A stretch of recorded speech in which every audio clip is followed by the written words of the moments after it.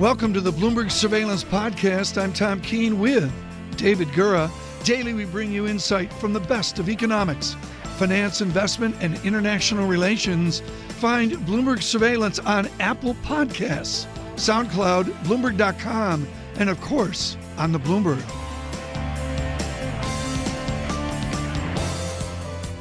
Jim Glassman, the head economist for commercial banking at JPMorgan Chase, and we've reached him on our phone lines. Jim, great to speak with you as always. Let's start with the broad question here. What you're looking for in today's number. How's this report different from the last one?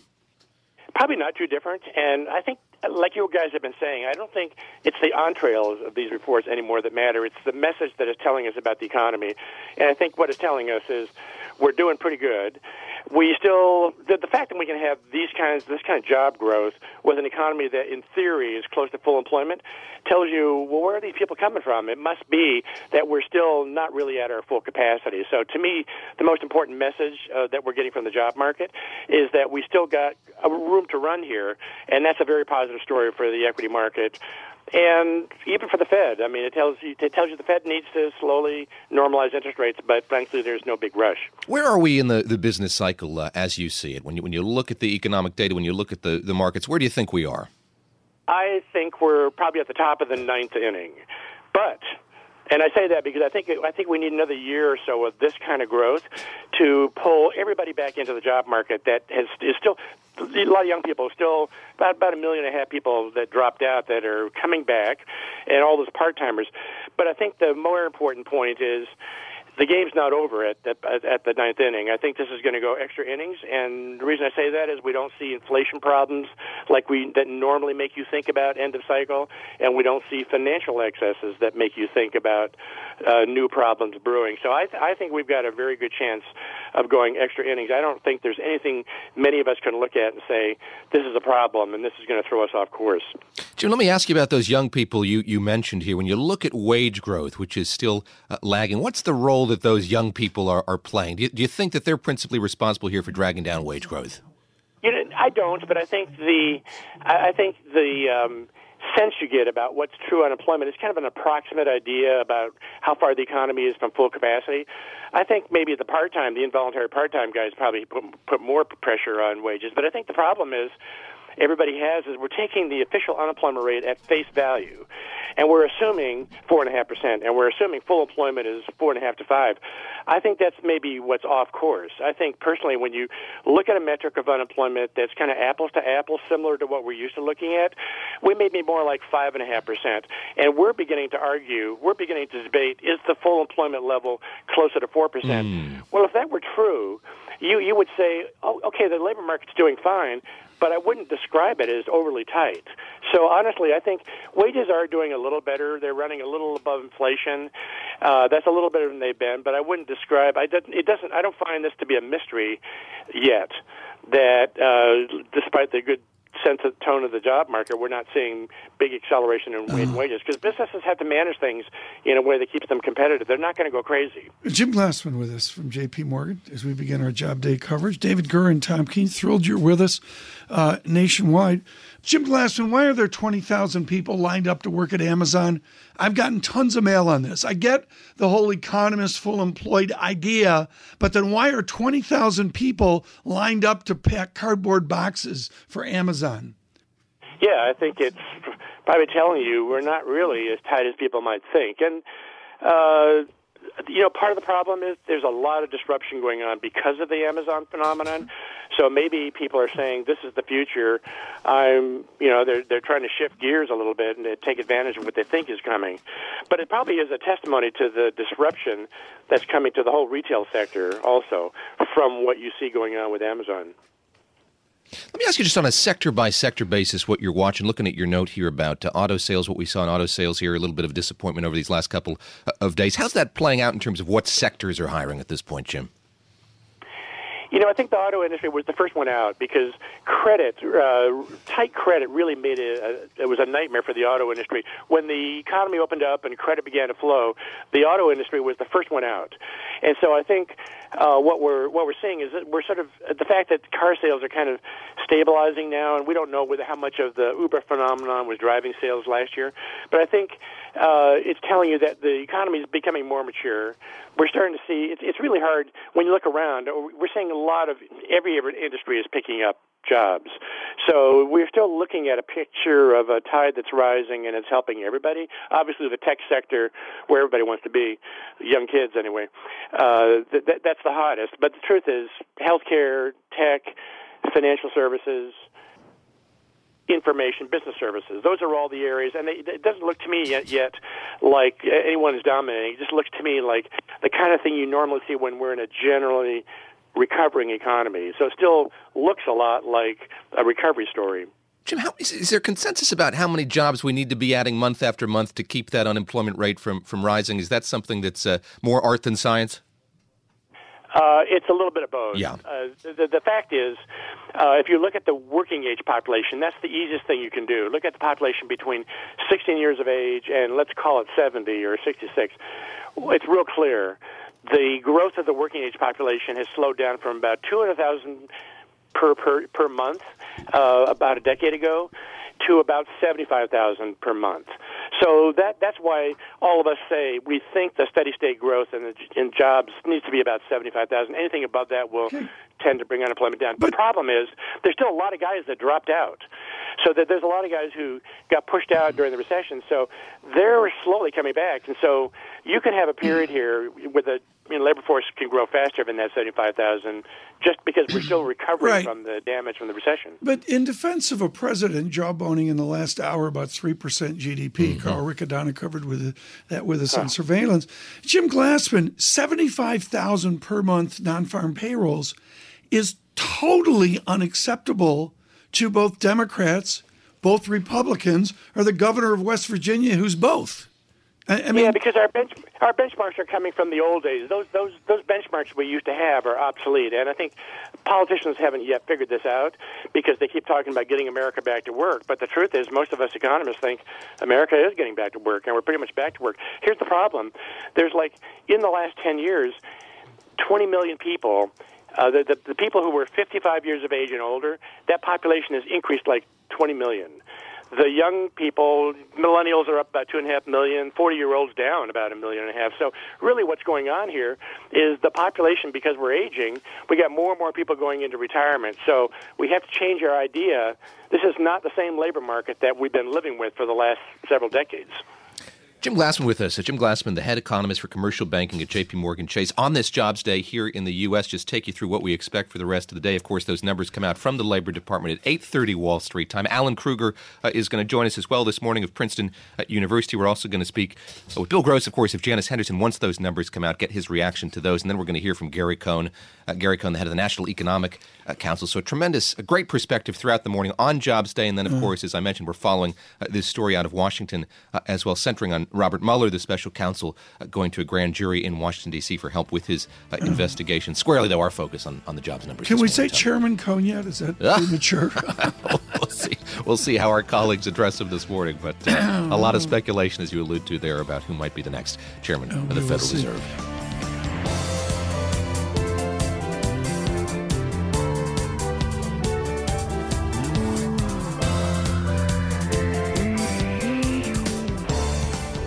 Mohamed El-Erian is in Paris. Dr. El-Erian, good morning. In the back of your wonderful book, The Only Game in Town, you have the power of scenario analysis. What are the scenarios Chair Yellen has to come up with as she and Governor Carney and others battle the hard data of disinflation? Well, Carney and Yellen have very different issues, and thank you, Tom, for having me on. For Yellen, it's the flattening of the Phillips curve. In other words, why is it that wages and inflation have not responded to what has been very impressive job creation? Carney is in a different position. He's worried about something else. He's worried about stagflation. That is a slow economy, but high inflation. So both central banks are facing pretty unprecedented situations, and their instruments are simply not giving them enough information right now to provide them with the confidence they need on the policy front. What more could policymakers be doing in Washington right now? I'm curious what you're going to be looking for today, of course, but beyond that, what would you like to see Washington doing more of? So what I'd like to see, and I'm not the only one, is a handoff from excessive reliance on central bank to a more comprehensive policy response that acts on demand, supply, and debt. The longer we wait for this handoff, the greater the risk of collateral damage from relying just on monetary policy. And that's true not just for the U.S., it's also true for the ECB, the Bank of Japan. Both of them also face the same dilemma. What happened there? Did somebody drop the baton halfway down Pennsylvania Avenue? That was supposed to have happened, wasn't it? So 2010 happened, the Tea Party. Then you got the polarization of Congress. And then you got a certain amount of moral hazard, reliance on central banks. You saw that in Europe as well.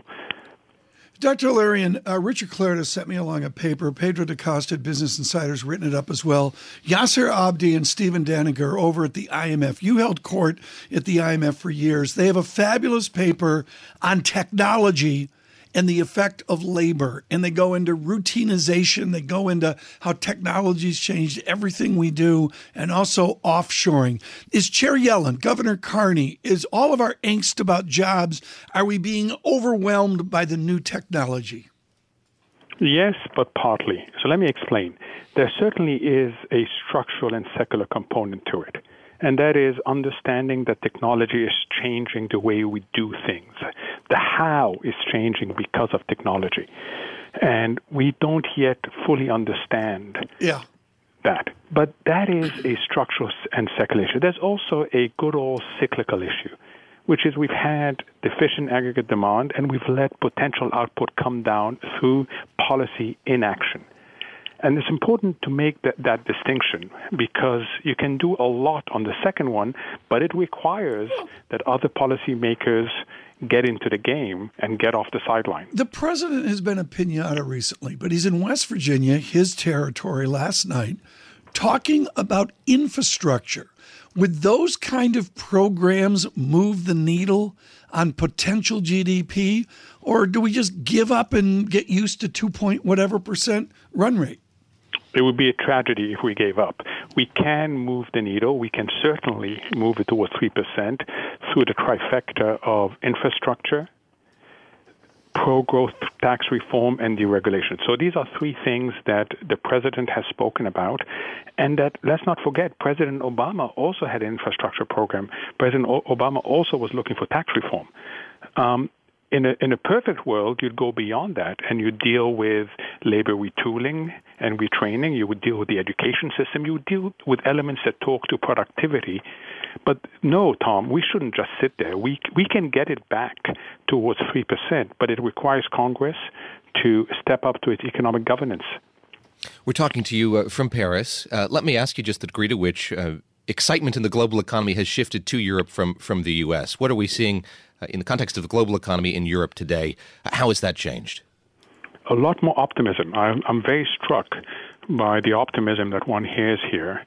Euro gloom has given way to Euro optimism. It's helped by the latest GDP number. It's helped by the election of Macron. So there's a sense here of optimism. I think that the economics tells you that it's not enough to move the soft data. We saw the soft data move in the U.S. in a major way a few months ago, but that didn't translate to the hard data. So it's important that more be done. But the big difference, David, is there's a lot more optimism. Are you coming to us from the cafe of Le Grand Café Capucine? No, but I'm talking to you. I'm talking to you from the Bloomberg offices, and as usual, they are beautiful offices in a wonderful location. It's my first time here, and I think I'll try to visit more often. No, you should visit more often. In fact, we should visit with you. I would suggest, Colin of the Twins, that David Gurr and I do a road trip with Dr. El-Erian to the Paris office. That sounds good. I'm thinking the last week of August. No, let's do it in September because it's across the street from the opera, and the opera season starts in September. So let's do it in September. Very good. We'll get the tickets. We'll do that in September, and you can pick the opera, and we'll all attend. Dr. El-Erian, thank you so much from our offices and studios in Paris, France. Greatly appreciated this morning. Of course, writing for Bloomberg View, and Dr. El-Erian affiliated with Allianz, among others. Really can't say enough about his book. It was my book of the summer. I don't know when it was. The Only Game in Town, Central Banks instability as well. Really, really precious chapter on game theory from Dr. El-Erian as well.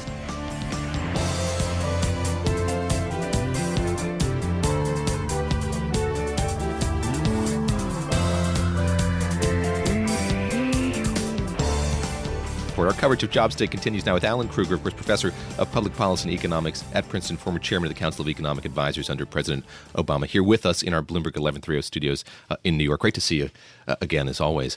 Let's start just by going macro, if we could. We had the latest read on GDP a few days ago. Can we draw a line between that and what you think we're going to see today? I think they are part of the same picture. Yeah.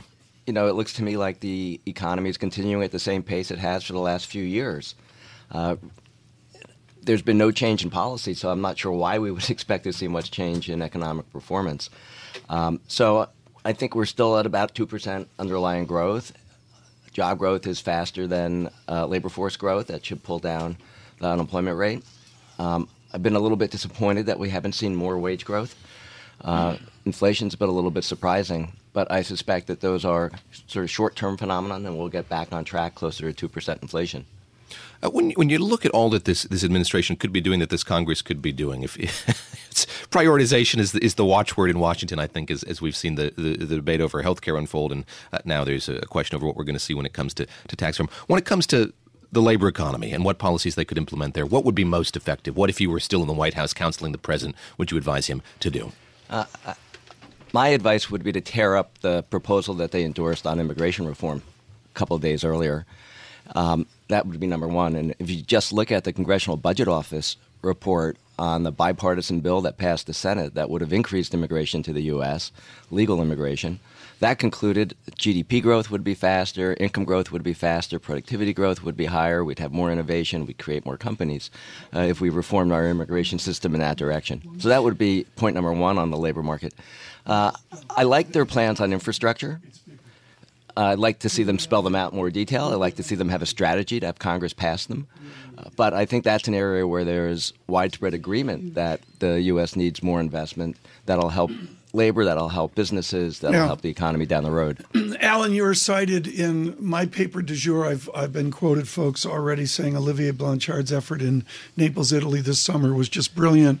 And out of the IMF, we get a working paper where you're cited, David Card, I believe, is cited as well, which basically says routinization and offshoring have changed the American labor economy. Is technology the killer? Is technology a jobs killer? Or can we say it still adds value? Or is there just two Americas? Well, I think it's more in the two America vein. It's not a jobs killer in the sense we've seen reasonable job growth over the last 25 years. The problem is the nature of the jobs. The problem is that jobs in the middle have been disappearing while they've been growing at the top and the bottom. The problem is that we're seeing fewer long-term employment relationships. We're seeing more workers move into self-employment, more gig employment, workers left without a safety net. Our labor laws are not really set up for a big independent workforce. But technology has brought lots of benefits to the U.S. economy and to consumers as well. And ultimately, we need technology to raise productivity growth, raise living standards, improve life expectancy, and so on. So I think we need a better strategy for adjusting in the face of the computer information technology that's been developing. We'll come back here with you in just a minute, but let me ask you a quick question about immigration. And you mentioned the speech the president gave, the legislation he embraced this week. Why does it seem like a conversation about immigration has gotten harder and harder to have in this country?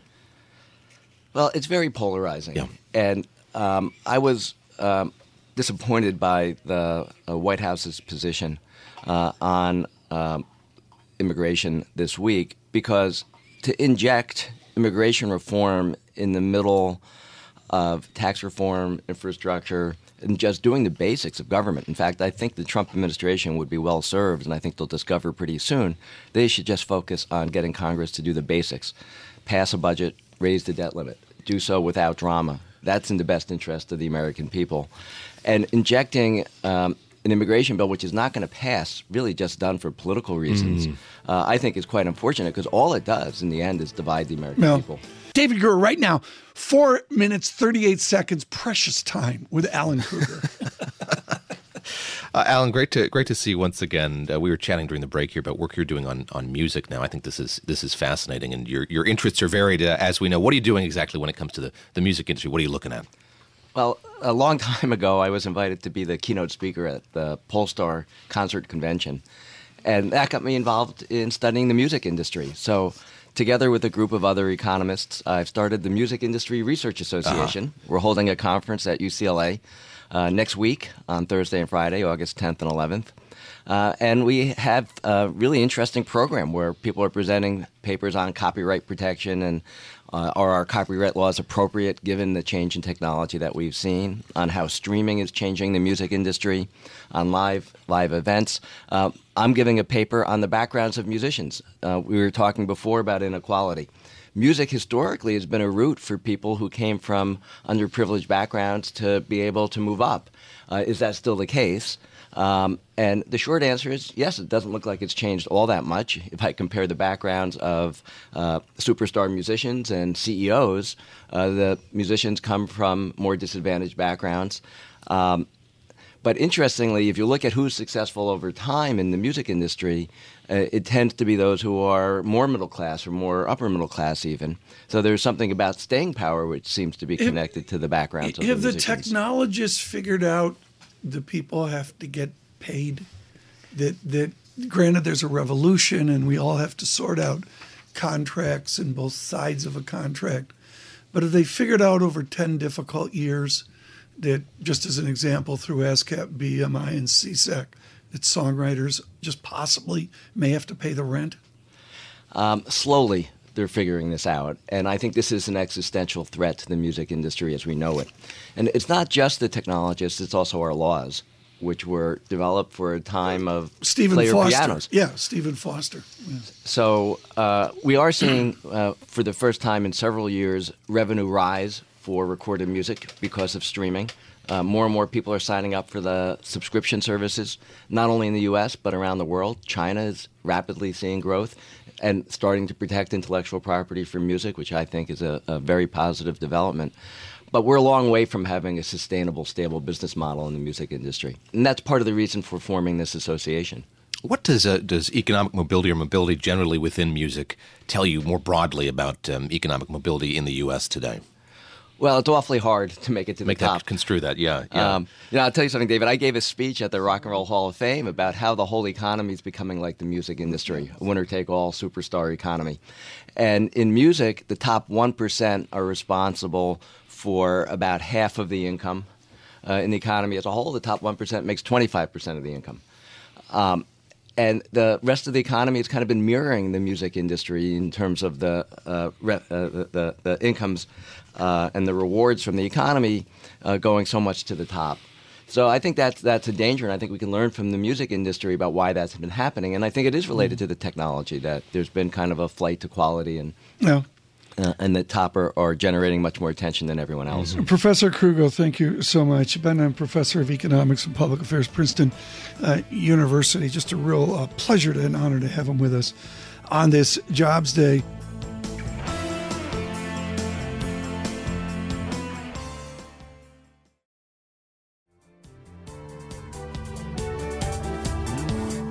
We welcome on Bloomberg Radio, Bloomberg Television, worldwide. We wait for the Gary Cohn interview. Certainly we'll get positive spin from Mr. Cohn to David Weston and John Farrell. We'll look for that later. But right now joining us, William Gross of Janus Henderson, as we look at a better than good jobs report. Bill, a little bit of enthusiasm in wage growth.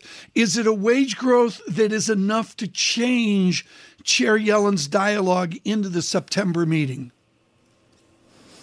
Well, maybe not, Tom. I mean, it's 0.3 as opposed to 0.2, but the YOY, as we call it, is 2.5% and didn't change. So, obviously that's a positive, but not much. Jobs above 200,000, as you mentioned, is more than expected during this point in time in the cycle. And so it's a rather strong economic report, but I don't think it moves markets much. Job growth to me doesn't seem to be stimulating economic growth, and consumer spending like it has in prior cycles. Wages, as we talked about, are sort of anemic, and the mystery surrounding the participation rate sort of plays havoc with that. And I think what seems most important now to policy rates in the U.S. and globally are core inflation rates, which, as you know, have declined from 1.5% in the U.S. From 1.3% over the last 3 months. And, I think until we see a lift back to 2% in terms of that core inflation rate, the Fed probably begins quantitative tightening, but won't raise short-term rates this year. We saw that with Governor Carney in a different calculus yesterday. Bill, on the jobs report, and I know David Gura wants to jump in here with questions on labor as well. I know that if Janus Henderson held a jobs fair today, 200,000 people would show up. How can you have a good labor economy and have 20,000 plus people show up to put stuff in boxes for Amazon? It's almost as if we have two separate labor economies. Well, I think we do. We talked about the participation rate, or at least we've mentioned it, and it's significantly lower than what it was, and that's the mystery to all central bankers. To my way of thinking, it's demographically related. It's a structural problem. It suggests that boomers are getting older and older, and that their training for new tech jobs is insignificant, and therefore they don't participate in the economy. Doesn't mean they can't come back in, but to my way of thinking, absent significant job training, that they come back into those lower paying jobs that perhaps Amazon are providing. Bill, there's a Groundhog Day, Ned Ryerson-esque quality to jobs day over these last few months. The economy seems fine, fairly normal. What's changed since the last jobs report to you when you look at the U.S. economy? Not much. We've seen inflation stay low and maybe tick a little bit lower, which I think is significant. We've seen strong earnings growth in terms of corporations, and that's propelled the stock market. And we see continuing participation by central banks, not by the Fed, but by central banks of up to $1 trillion annually by the ECB and the BOJ. And so, to my way of thinking, yes, the U.S. economy is important, but the Euroland economy is more important in terms of their inflation rate, their growth rate, and what the ECB plans to do in terms of timing, in terms of their quantitative easing procedures. It's really the money, the checks that are being written and have been written for the past 5 to 6 years that are important in terms of financial markets. And once that stops to move in at the same pace, then I think we're going to begin to see some change. But until then, onward and upward. Bill, we have seen the U.S. president here touting the strength of the stock market, right and left, commenting on Dow 22,000 a little earlier this week on Twitter and in speeches. How much credit can he claim for how the market is doing today? Oh, I don't think much. Let's talk about regulation and deregulation, and I think there is where he can claim at least some minor progress. It's only been 6 months, but to the extent that regulations have been cut, and they have been cut significantly, I'm not sure exactly where and how they apply in each particular state, but regulations and deregulations I think have been the main boost. It hasn't certainly been for many of his policies. They have been enacted yet. Bill, I thought your essay for Janus Henderson recently, Curveball, was absolutely superb, and you brought up a concept that Stanley Fischer led with at the Economic Club of New York well over 18 months ago, and that is we miss proportional change, in that short-term interest rates are set really, really low, and even if they come up a bit, that's a huge proportional or percentage change in the movement of short rates. Is that a risk of instability for central bankers in the coming months ahead? Yeah, I think it is, Tom. It's a difficult concept to define, and typically, central bankers have looked at changes in Fed interest rates or short-term interest rates in terms of their absolute magnitude. Prior cycles have raised Fed funds by 400 basis points, in some cases more, going back to 81. But proportionately, since you start so low, you double and maybe even quadruple at a 2% level in terms of Fed funds, and that has a significant impact. Why? Common sense basically says that if your paying a certain interest rate cover or margin, and that margin quadruples over the next few years, then that's a significant problem for interest rate coverage and for corporate profits or even individual stability. Well, as Governor Carney faced yesterday, and let's fold this right into the Bloomberg News conversation with Alan Greenspan of a few days ago, it's almost not stagflation, as Chairman Greenspan put it, but a new kind of stag and a new kind of inflation. What kind are they, Bill Gross? Well, I've listened to Chairman Greenspan over the last few days. My interpretation, he's suggesting that there's a bubble. There's a bubble in interest rates, and the bubble has to do with real interest rates, which are exceedingly low, as are nominal rates. But it's real interest rates that are a problem. I would agree with him. And I would say that these real interest rates, low as they are, ultimately, which is the key, create inflation, which is the inflation part of it. The stag has to do with productivity, and productivity, as we know, has been flatlining for the last 5 years, and unless we can have a higher productivity level in combination with perhaps a higher inflation rate over the next 6 to 12 months, then we have this stagflation where productivity is low as opposed to 2 or 3%. Well, Bill, we're going to come back with Bill Gross and continue. Thank you for Bloomberg Television for being with us. We wait for the day where the president tweets about Bill Gross. Here's the president. Excellent jobs number just released, and I've only just begun. I have only just begun. Many job stifling regulations continue to fall. Movement back to the USA! All right! Exclamation point. Bill Gross, can a president affect the jobs economy and the jobs report? Well, perhaps long term. We've talked, Tom, in the past about what President Trump is trying to do in terms of individual corporations, and we've talked about individual states and trying to bring jobs to those particular states. So, I think a president can affect those areas to some extent, but really, job growth, to my way of thinking, is a function of longer-term structural factors such as demographics and the expected return on capital, and those are things that I don't think Trump ever studied about in his master's thesis. Oh, I heard that. You heard that. You could get that Grossian sarcasm there on Bloomberg Radio worldwide. Bill, we are 10 years on into this financial crisis. It's an honor to have you with us every Jobs Day. And here we are 10 years on. You have been the clarion voice on financial repression. Let's revisit that right now. Do you assume that our enjoyment of low yield after any kind of inflation will be called financial repression for years? Oh, I think so. That's we've forgotten about Rogoff and Reinhardt, right? That's about 7 or 8 years ago when they sort of reinvented the thesis. But this has been occurring for centuries.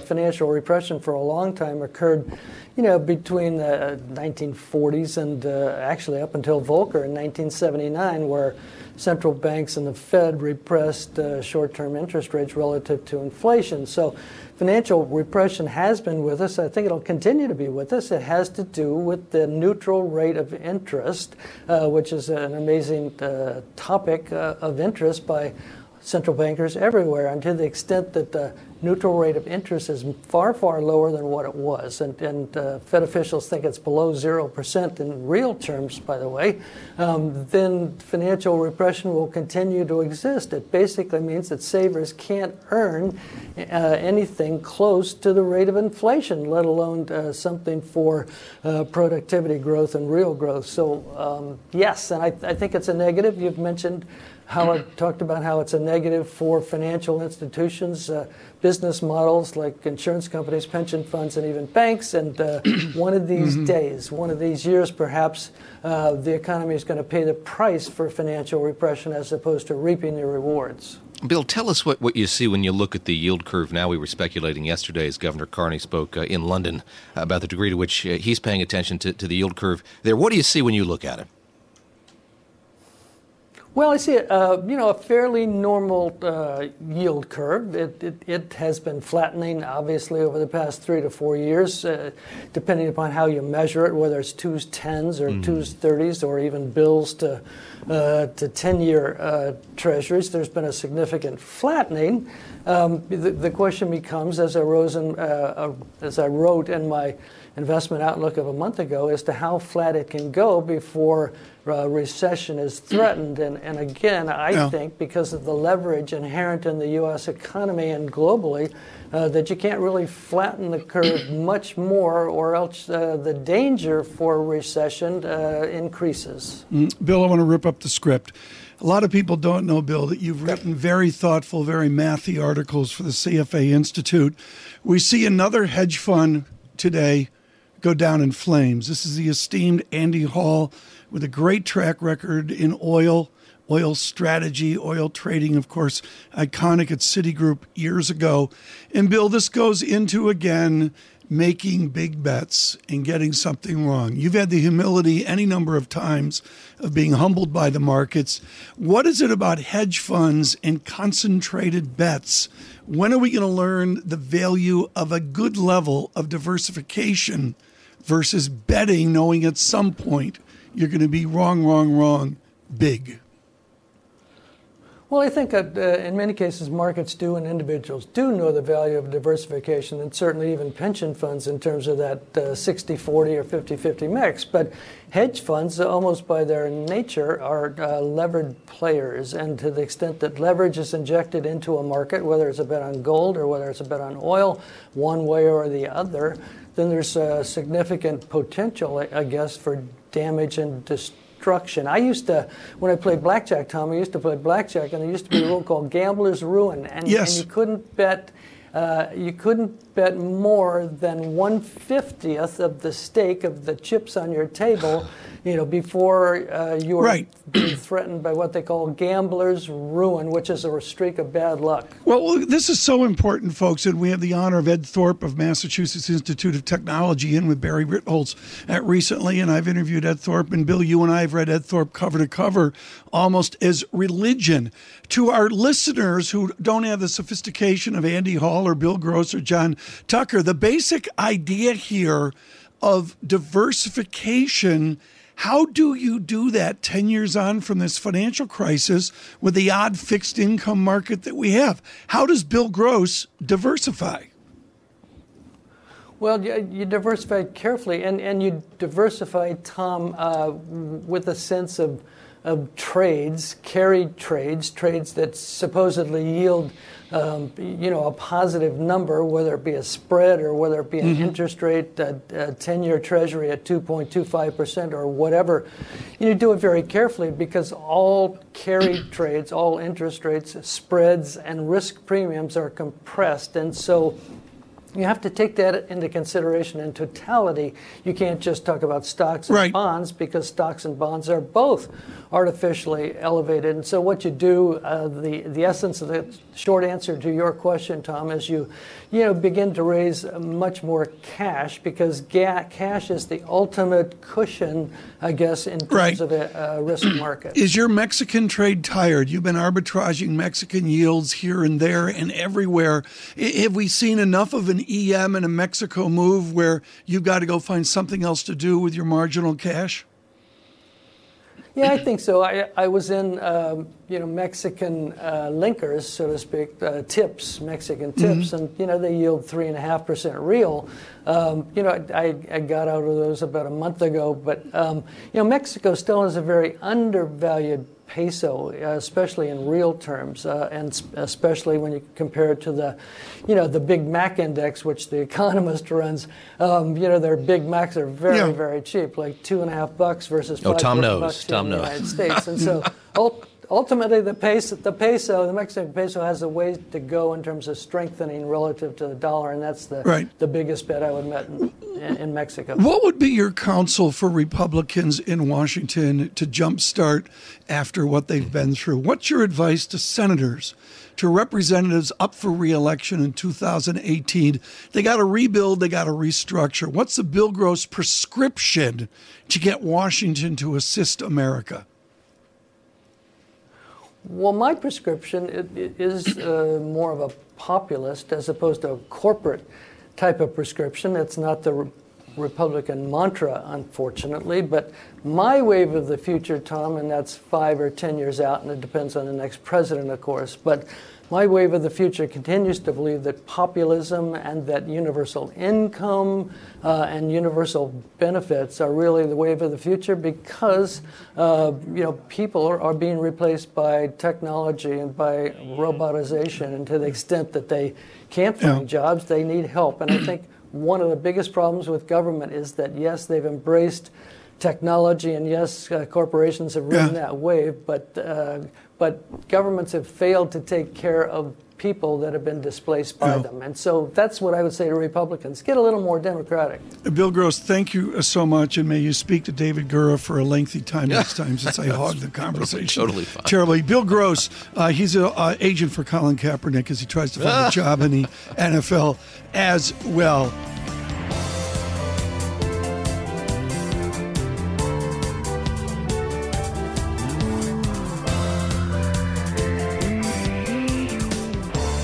Right now, to our David Weston and John Farrow. Here's David. No one in the country more focused on them than Gary Cohn, director of the President's National Economic Council. Gary joins us now from the White House. Welcome back to the program.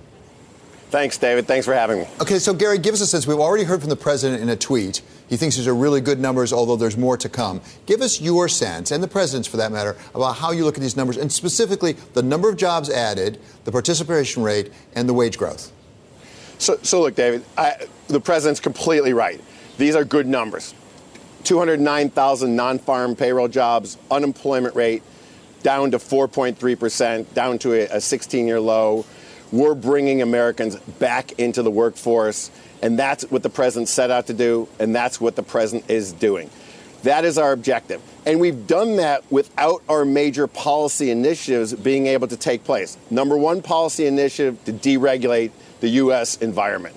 We still haven't gotten most of our nominees through the regulatory process. We got a couple through yesterday in a big package of nominees that went through. We got some of our CFTC members through. We didn't get our FERC members through. We didn't get other members through. When we get those members through, we're going to be able to continue deregulating markets and the environment so we can continue to invest capital in the United States and can continue to create great high-paying jobs in America. This is all about not only growing the economy, but growing the economy so we can create great high-paying jobs for Americans and bring more and more people back to the workforce. That's what the president's committed to do. That's what I'm committed to do. So let's talk about those high-paying jobs, because wage growth is up about 2.5% year over year. Yeah. A lot of economists still find that rather tepid. And it's good, but it's not good enough. How do you explain this phenomenon where we have really robust employment, some people think full employment, and yet we're not seeing the wage growth? So it is. On the 12-month, we're at 2.5. The 1 month was 0.3%. So the 1 month is annualizing higher than the 12 months, which is interesting news to us. We spent time this morning discussing what that means, if that's a new trend. We would obviously like to see some wage inflation in the system.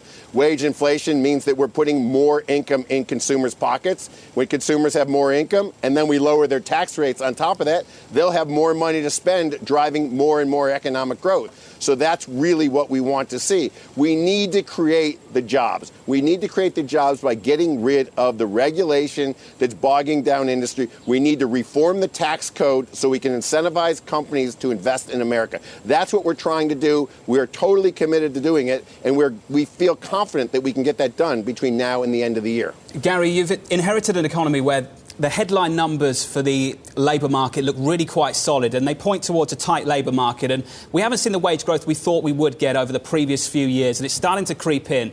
But I just wonder whether you think there's a lot more spare capacity, a lot more slack in the labour market than the headline numbers suggest. I think there is some slack in the labor market. I think we can get the participation rate higher. I think we can bring more Americans back to work by creating the jobs and creating the incentives and make it easier for small and medium-sized businesses to grow, make it easier for businesses to start by making credit available, by getting rid of regulation. We do think that there is much more potential to bring people back into the labor force. And Gary, do you think those issues, you've pointed out some structural issues, but do you think really predominantly the issues are quite cyclical? We argue that all the time. What we're committed on right now is to create the best possible jobs environment that we can create. And we really do know that when people think about investing capital, and investing capital is what you need to grow an economy, people look at a couple fundamental factors. Regulation and taxes are two of the main driving factors they look at, and those are two factors that we are spending an enormous amount of time on making better for anyone that wants to invest capital in the United States. Gary, you raised the taxes. We've talked to you before about the plan. You came out with the group of six, as it's called, with an outline of a plan. Where are you on that plan? When are we going to see the specific legislative language? So as you're right, the group of six continues to meet. We put out a notice last week that shows how well coordinated the six of us are, how we all agree on the skeleton of the tax plan. We're now working quite actively with the House Ways and Means Committee and the Finance Committee in the Senate to actually get some muscle structure on the skeleton to really drive tax reform to where we have to drive it. We're going to continuously meet over August and hopefully be able to deliver a comprehensive tax bill early in the fall. Is that September 15?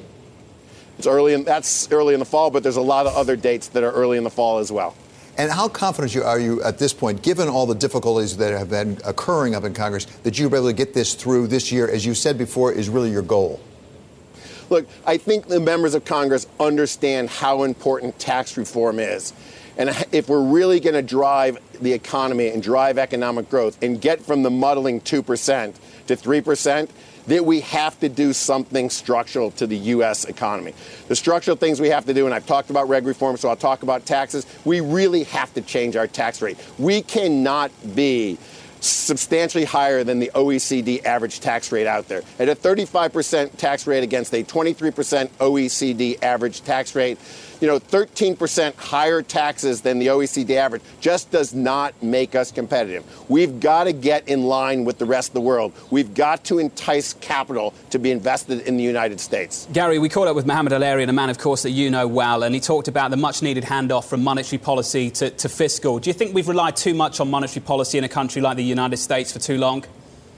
Look, I don't think this is a U.S. issue. I think the globe's been dealing with the whole monetary fiscal policy issue since the 2008 financial crisis. Central banks did what they were supposed to do, but we do have to transition the economy and the system to a more normalized system.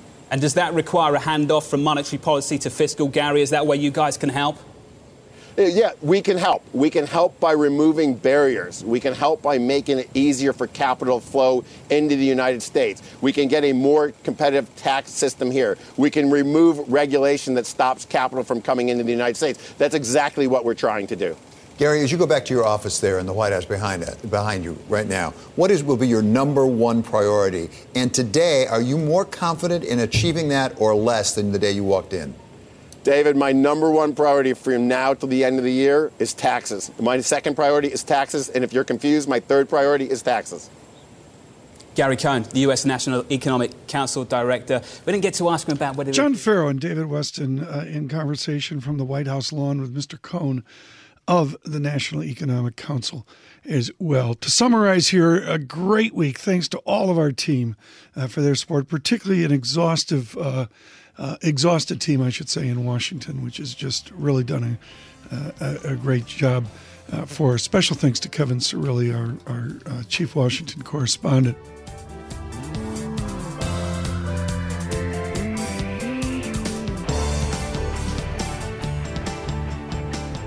Thanks for listening to the Bloomberg Surveillance Podcast.